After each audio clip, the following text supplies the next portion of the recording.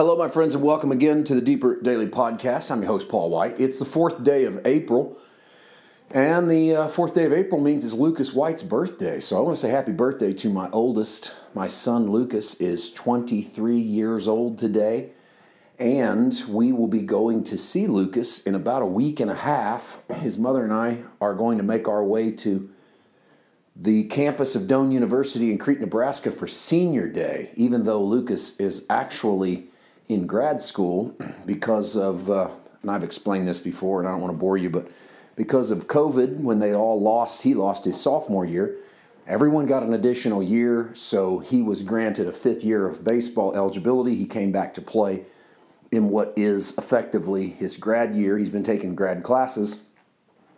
So everybody's senior day got pushed back. So even though he's not a senior, he gets honored in a couple of weeks as a senior. So his mom and I will be going up there to watch him. And my plan this year is to, whatever it takes, be there the last time he walks off the field. Because, of course, barring some sort of opportunity to play pro, this is it. So we're going to make our way north or wherever we got to go in May, depending on how deep they go. So pray for our journeys because we're going to be burning some highway trying to make sure we're there. And I'm sure many of you can understand our desire to do that. But happy birthday to Lucas. And we're so proud of him and Lauren. So excited for what God is doing in both of their lives and setting their destiny. And there's been a lot of prayers about their plans and their lives and the roots that have been laid down. We're so proud of them. Today, I want to lead you into this famous story of the feeding of the 5,000. And I've told you before, and we'll repeat again, what I think is the most important miracle to the writers in the Gospels. And the reason I say that is because Matthew, Mark, Luke, and John rarely tell you a same story. They often tell different stories. Now, it is more common to see Matthew and Luke use what Mark says and build off of it. In fact, Mark, by my account, is the only of the 4 Gospels that doesn't have a unique story, something that appears only in Mark. Now, it does have little moments where it says something that might not be said elsewhere, but no unique story. Matthew does, Luke does. John is almost entirely unique. The fact that the feeding of the 5,000 is in John, a book that is almost entirely unique, to me, is proof that it was the highlight miracle in the ministry of Jesus. Now, as we go over the next few days, I'm going to try to break down the context, the purpose, the importance of this miracle, but I'm also going to try to give you some interpretations through the lens of Old Testament Scripture as to why the crowd was so amazed, but also why the writers thought they needed to circle back to this miracle. So I want to save all of that, and I want to do the lead-in today, because Mark has a bit of a lead-in in which he says something very similar to the way Matthew says it, and we'll use Matthew's lead-in as well to help us understand this. Let's read from Mark chapter 6, verse 30. Then the apostles gathered to Jesus and told him all things, both what they had done and what they had taught. Now this harkens all the way back to verse 13. Before the little side story about John the Baptist being beheaded, remember, Jesus had sent out his apostles. This was actually the subject of our essay edition for March, where he sent the apostles out. In verse 30, they come back and they start to tell everything that had happened. However, in Matthew's telling of this story, in Matthew 12, when he tells the story of John the Baptist being beheaded, his version says they went and told Jesus. Mark doesn't say they went and told Jesus. Mark says the apostles gathered to Jesus and told him all things. So what Mark seems to indicate is that they're telling him about their mission journey, that they went out and preached and laid hands on the sick and anointed them with oil. Oh, and also, we learned while we were gone, John the Baptist died.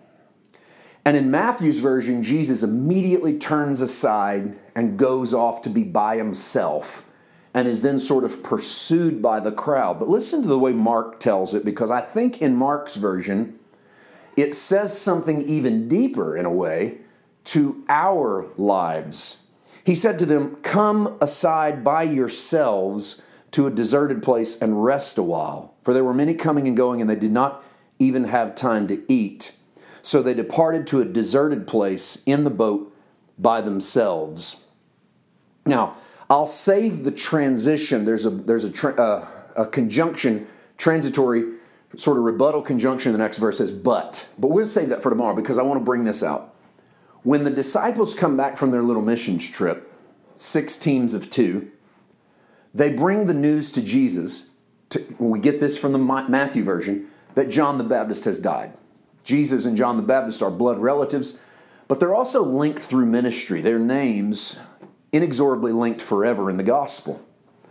And in Matthew, Jesus goes by himself to pray, but in Mark, he tells his disciples they need to go off too. And I think it's because they've just had this amazing little ministry trip, and they need some time to recharge their batteries. And what it says to me is there is no substitute for physical and mental rest in the middle of your journey with God.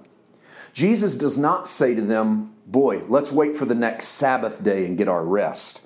No, they immediately turn aside. So he hasn't made the Sabbath day a religious event. In fact, he is now invading their lives with a Sabbath.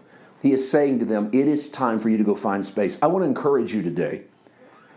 Resist the urge of the systems of this world to try to outwork everyone. I don't mean be lazy. I don't mean let things go to hell and not take care of your responsibilities. You couldn't listen to me very long and think I would ever want you to dismiss your responsibilities.